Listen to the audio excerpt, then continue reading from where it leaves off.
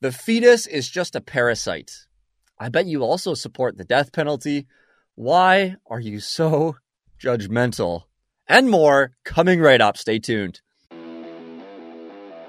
Throughout history, whenever great injustices existed, youth movements have risen up to combat and end those injustices. You have organizations out there like the Center for Bioethical Reform, the Center for Bioethical Reform, Canadian Center for Bioethical Reform, organizations like the Center for Bioethical Reform to receive public funds when they then use to attack a woman's right to choose. Abortion kills all kinds of people, so then all kinds of people can join the pro-life movement to save these babies. I was talking to a young man on the streets of Toronto. I spoke with a woman named Lucy about abortion. Today we were doing Choice Chain in downtown Regina. By the end of the conversation, she was completely pro-life. He then walked away 100% pro-life. Completely pro-life. We should remember that each of those babies that die every day in Canada not only have the right to life that's being violated, they also have the right to our defense.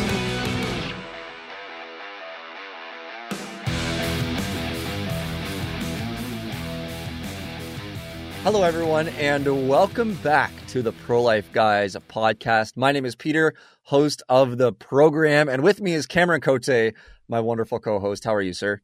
I am doing very well. I spent the morning training two members of our online action team that we talked about a month ago or so from the time of recording. We got about 6 people already geared up to be better pro-life ambassadors for online engagement. I'm fired up for what we're soon going to be seeing on social media from pro-life ambassadors. As a part of the Pro-Life Guys podcast, if you want more, check out the show notes.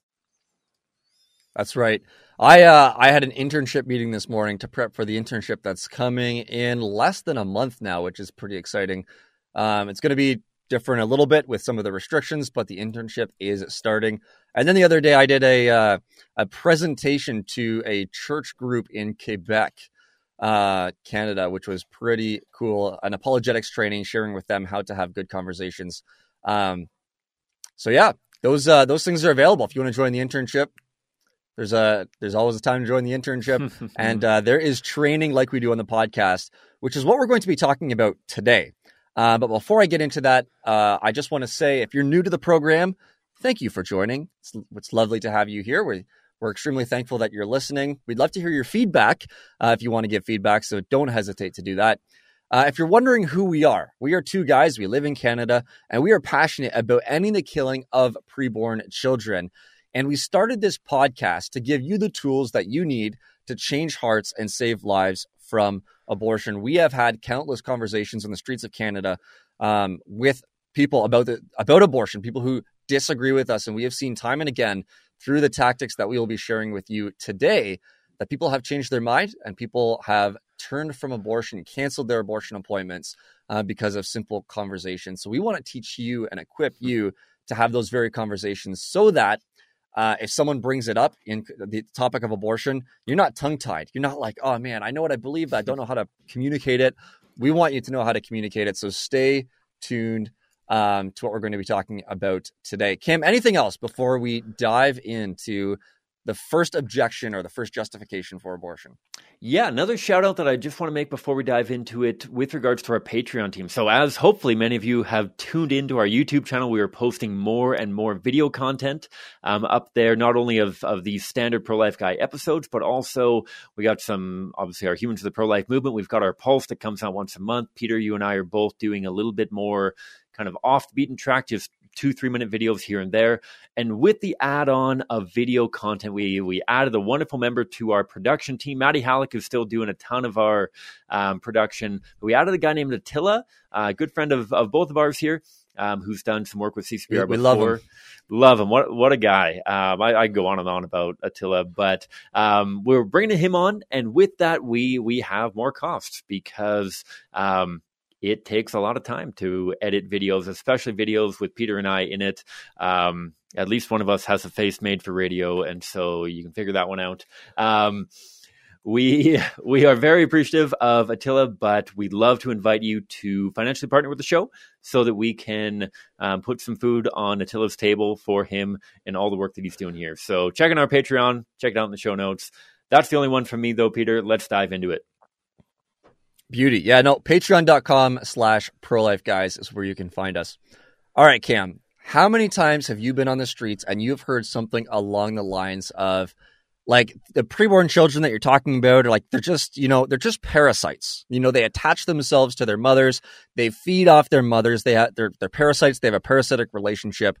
And abortion is just, removing this unnecessary and unwanted parasite. How many times have you heard something like that?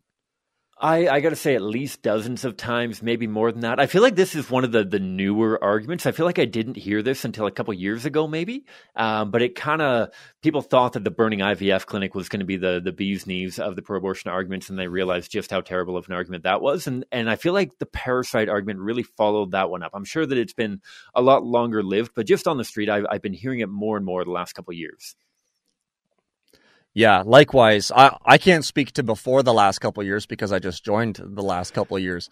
But it certainly is something that I've heard as well. And I feel like you could say this along with me. We've heard pro-life activists respond to this argument in really good ways, and we've heard them respond to this argument in less than effective or less than helpful ways in light of the goal that we have, which is, highlighting the humanity of the preborn children, the inhumanity of abortion, and really trying to stay on topic with that. And so, let me ask you a question, Cam. Mm-hmm. How would what would be an ineffective or somewhat incorrect way to respond to this argument that you think is less than helpful? And why would you say it's less than helpful?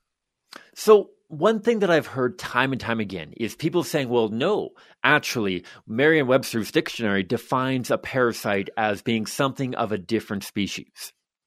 That is a statement which is accurate and completely factual. And so if this is something that you've said before, I'm not saying that you're getting it wrong. What I'm saying is that it might not be the most productive thing for conversation, because as much as there are definitions laid out in dictionaries, I don't know how many of you actually have dictionaries left on your bookshelf or whatnot. I'm sure that most people are just Googling stuff. Like, definitions in some ways are built by the culture, right? Like, what does the culture mean by this term? And that's why I feel like you get into this conversation. I mean, the quick random shout out to my colleague, Rachel, who's going to be featured on Humans of the Pro-Life Movement coming up here. Rachel and I have debated the definition of a sport a million times over, and I fully reject the definition that Merriam-Webster puts out. I think that a sport has to be adjudicated on an objective standard with no interpretive points given. Definitions are valuable, but I don't feel like this is the most productive way to engage on this topic. What I want to ask is, what are they getting at? What are they trying to say? Like not just what are the words that they're saying, but what are the concepts that they're trying to communicate? And for me, at least, Peter, I think that what they are trying to communicate oftentimes is that this is not a fair relationship, that I am giving so much and I'm not getting anything. I am giving my body, I am giving my ability to consume alcohol and eat sushi, and I'm making so many sacrifices, and there are so many demands on me, and I'm not getting anything out of it. This is totally unfair. This is a parasitic relationship. That's what I think they're trying to get at. Okay, so what you would say is they're talking less about what the preborn is and more about the relationship that the mother has with the preborn. You talk about not eating sushi and not drinking alcohol. I could think of, not even being able to sleep as comfortably as you'd like to, especially, later on in pregnancy.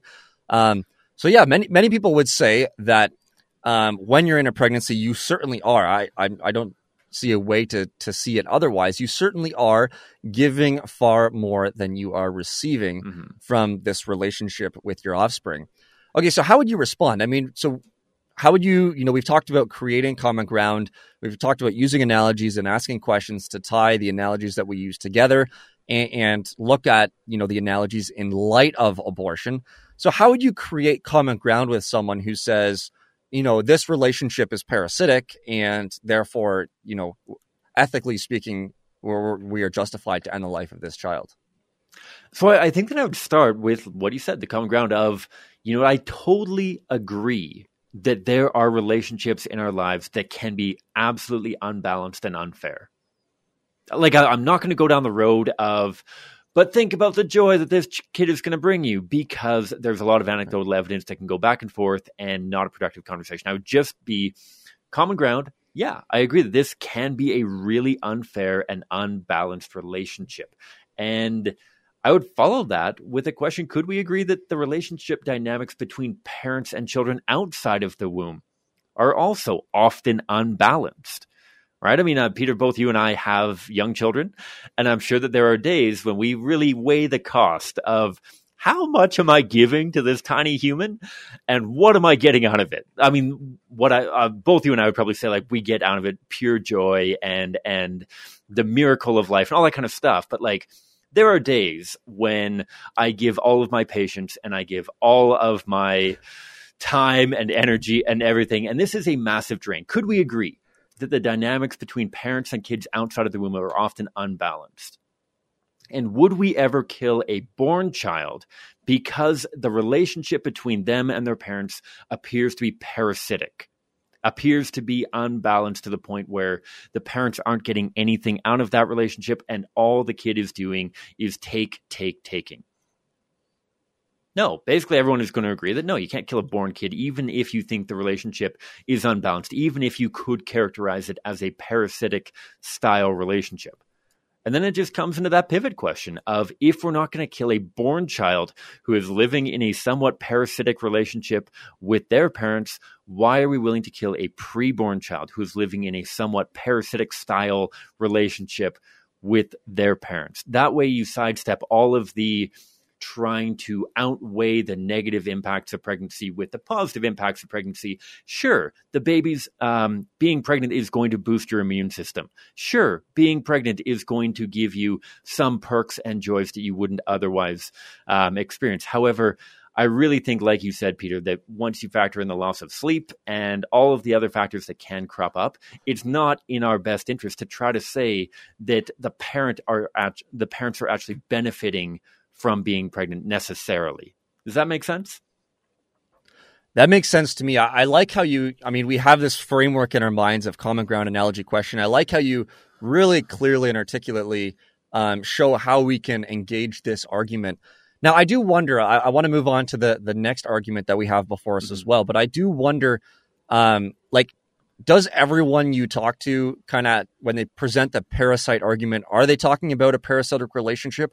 Or would it be helpful at times to just clarify that and ask the question, are you saying that the preborn child is a parasite, or are you saying that the relationship that they have with their mother is the same that a parasite would have with its host?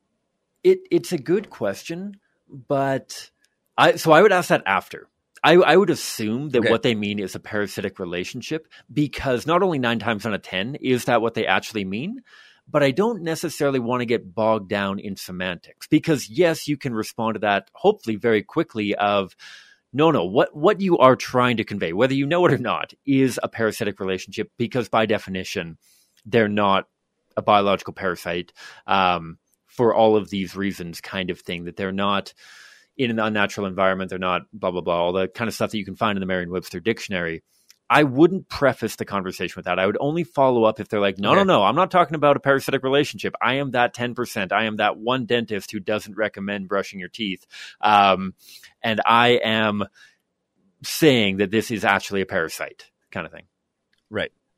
Okay, so before we move to the next one, I think it's important for us to just highlight the human rights argument once again. I know people who have listened before have heard it time and again, but it's one of those arguments we use so often that it's so good to get kind of emblazoned into our memory so that it just comes easily and swiftly, as it were, when we're in conversation. So before we go into our next abortion justification, could you just highlight for us the human rights argument, the 4 questions that we have here?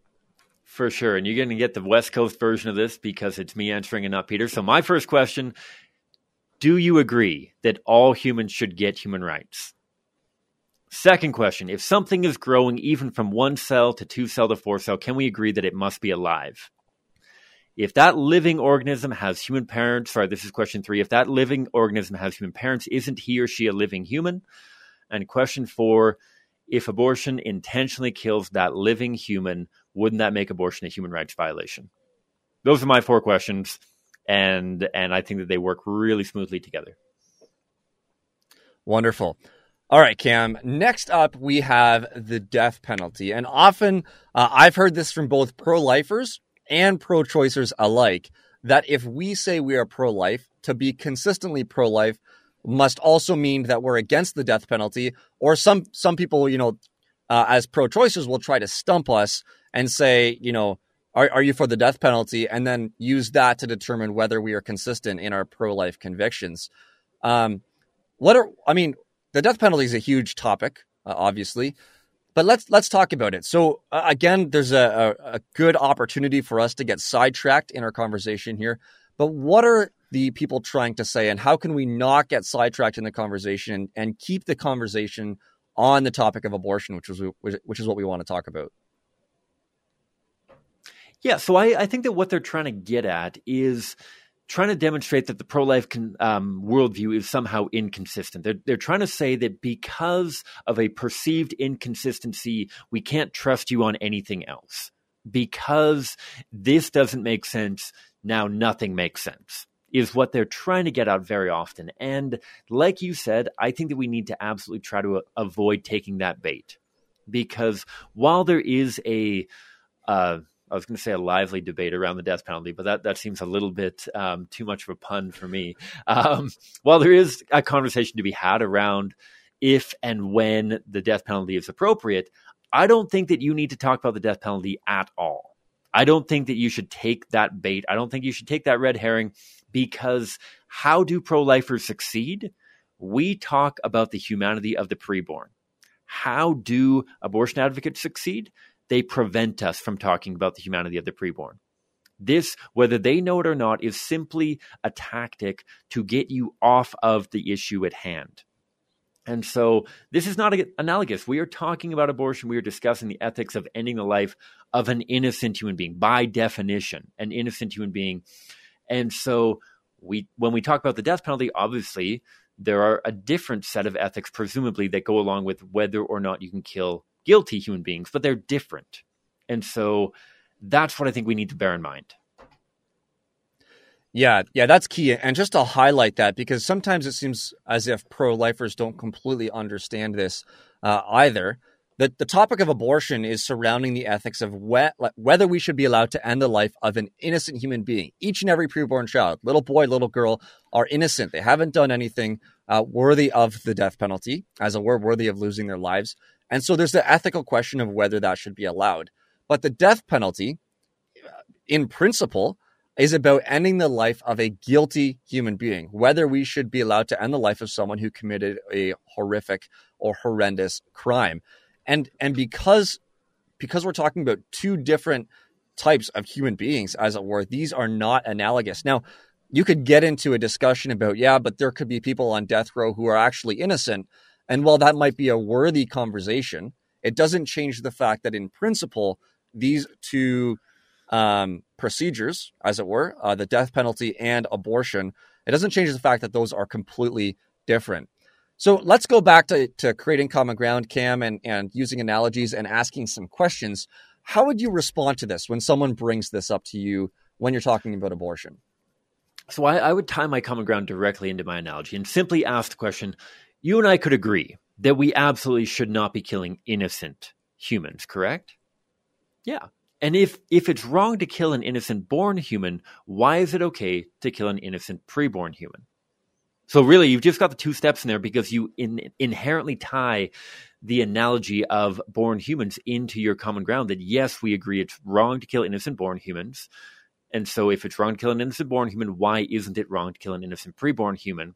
One thing that I will build on that, though, Peter, so we obviously acknowledge the innocence of that preborn child. You may get pushback on whether or not they are truly innocent. In that, yes, they are not actively attacking me like a serial killer sort of thing where they want to harm me. But somebody might push back and say, whether they're trying to or not, they are harming me.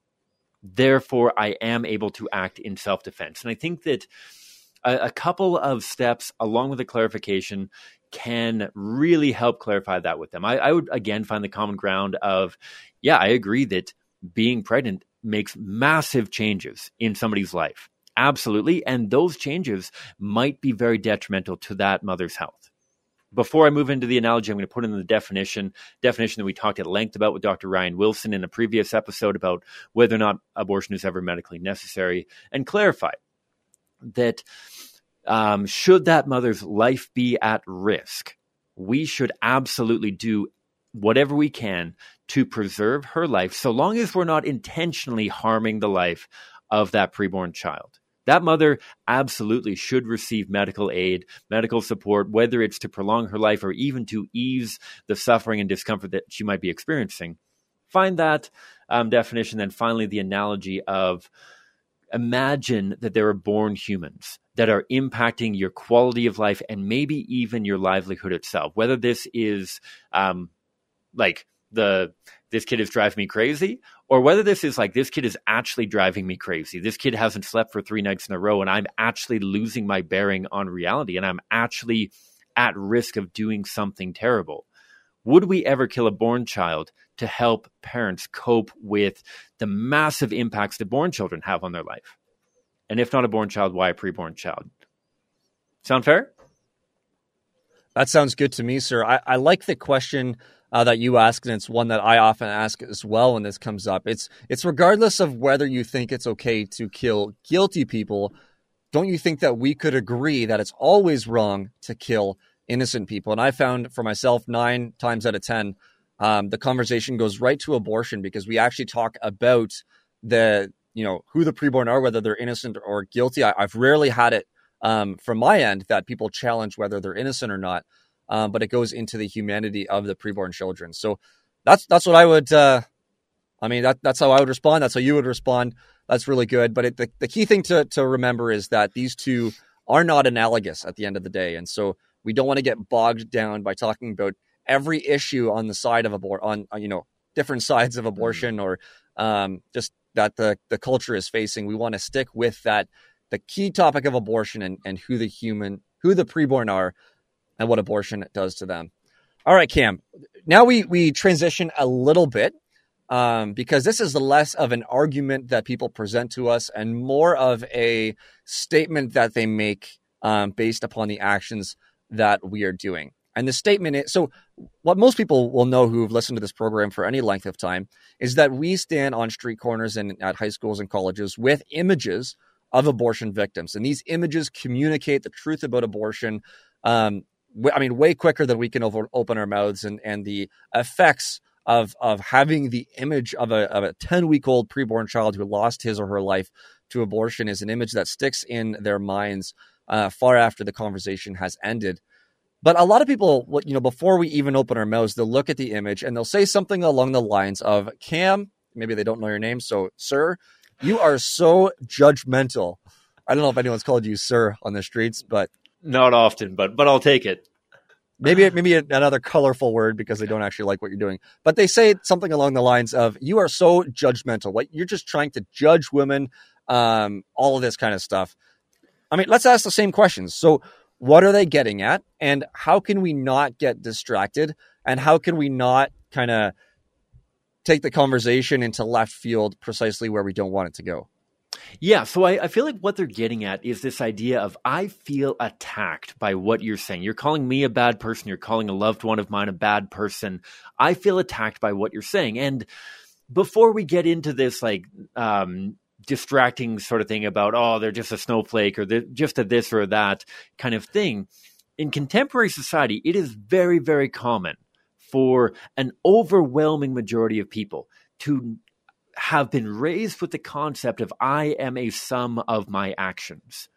I am what I do. The idea of you are what you eat is no longer really out there. They don't talk about that once you're like more than a kid. After that, it becomes you are what you do. And that's like, I see this played out all the time with like, do you regret anything from your life? And how many celebrities be like, no, I don't regret anything. I live and learn and I move on to the next day. And I regret a million things. I regret every single one of my sins that I've ever done in my entire life. I regret every one of them. I wish that I hadn't done any of them. Sure, God writes straight lines on a crooked whatever the expression is, but I wish that I had never sinned, ever. I regret every single one of them. That's what they're getting at, that they are not separating an action from a person, and they are feeling attacked because we are attacking an action. And so while it might be cathartic to use like a very like, well, you're being pretty judgmental of me being judgmental, like we're all just being judgmental now, that can be cathartic. That's right. But I don't think that that's productive.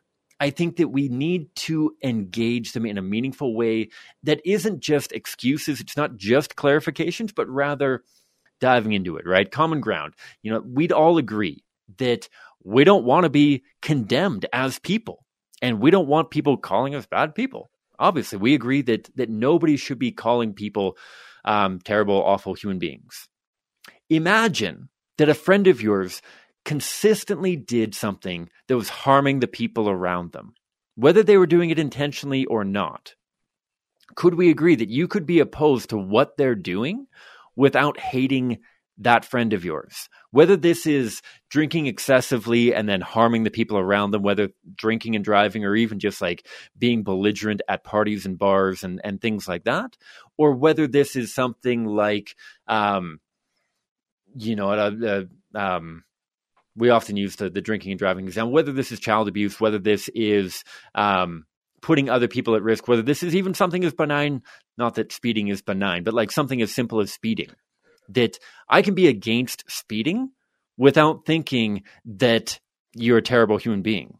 That I can judge an action without judging a person, right? So that was a really long analogy, but you could cut that down in any way. And so I would just condense that into the question of, if I can be opposed to an action and not condemn a person when it comes to these other issues, why not abortion? Why can we not call abortion the human rights violation that it is without judging people for who they are? Make sense?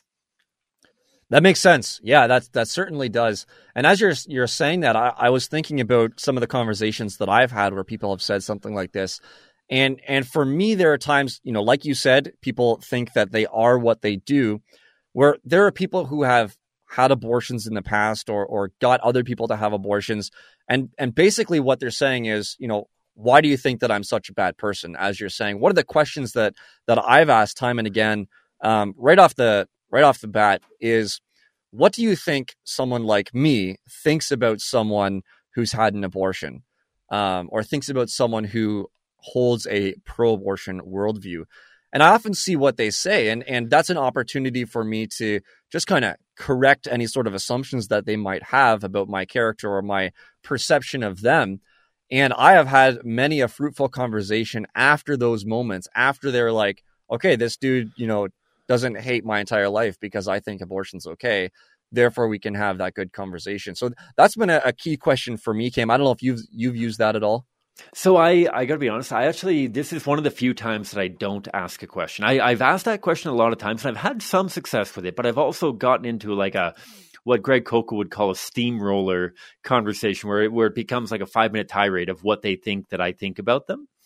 And sometimes I just go at it very proactive and I say, do you know how much I care about people who have had abortions and how much I want the best for them? I know people. I got friends. I got friends from high school, from university. I got friends from working in the pro-life movement who have had abortions.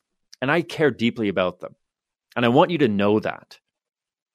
And just putting that out there for them to be like, right. Oh man, this guy walks the talk. This isn't just a hypothetical kind of thing. Like, this dude knows people who have had abortions and he doesn't hate them. So sometimes I'll just be proactive rather than asking the question, I guess. And that's just something that you can figure out what's going to work best for you, I guess. Yeah, that's good. And I think that highlights, while there are incorrect and ineffective ways to engage in conversations, there are times when different analogies will work or different questions will work, perhaps in different situations. So being aware of those, being aware of the different ways that activists respond to some of the things that they hear are extremely helpful kind of in your arsenal as you go onto the streets and have these extremely valuable and important conversations. And with that, we were going to wrap things up. We wanted to keep this at roughly a 30-minute episode to make it really, really accessible. We hope to do more of these. This is the second one like this that we are doing. So thank you so much for tuning in. As you listen to some of these arguments, we'd love to hear what you think about them. about the ways that we responded. We'd also love to hear if you were able to use them in a conversation. How did it go? How did the person respond? Was there something that they responded that you're like, I didn't actually hear the pro-life guys discuss this element. Maybe they could do that in their next episode like this. And we'd be more than happy to either to email with you to talk about it on the podcast if it's something we've just overlooked. So do reach out to us. You can do that through our website, which is prolifeguys.com, or you can do it by finding us on Facebook, Instagram, Twitter, Gab, MeWe. Wherever you do your social media. We're on YouTube, as Cam mentioned. And I want to highlight one video on YouTube. If you go to our channel, the Pro-Life Guys podcast, there is a talk that Cam did last year, 2 years ago now. It's an apologetics talk. It's a long, about, 45 minutes, I think. Don't quote me on that because I don't actually know. I think it's about that long.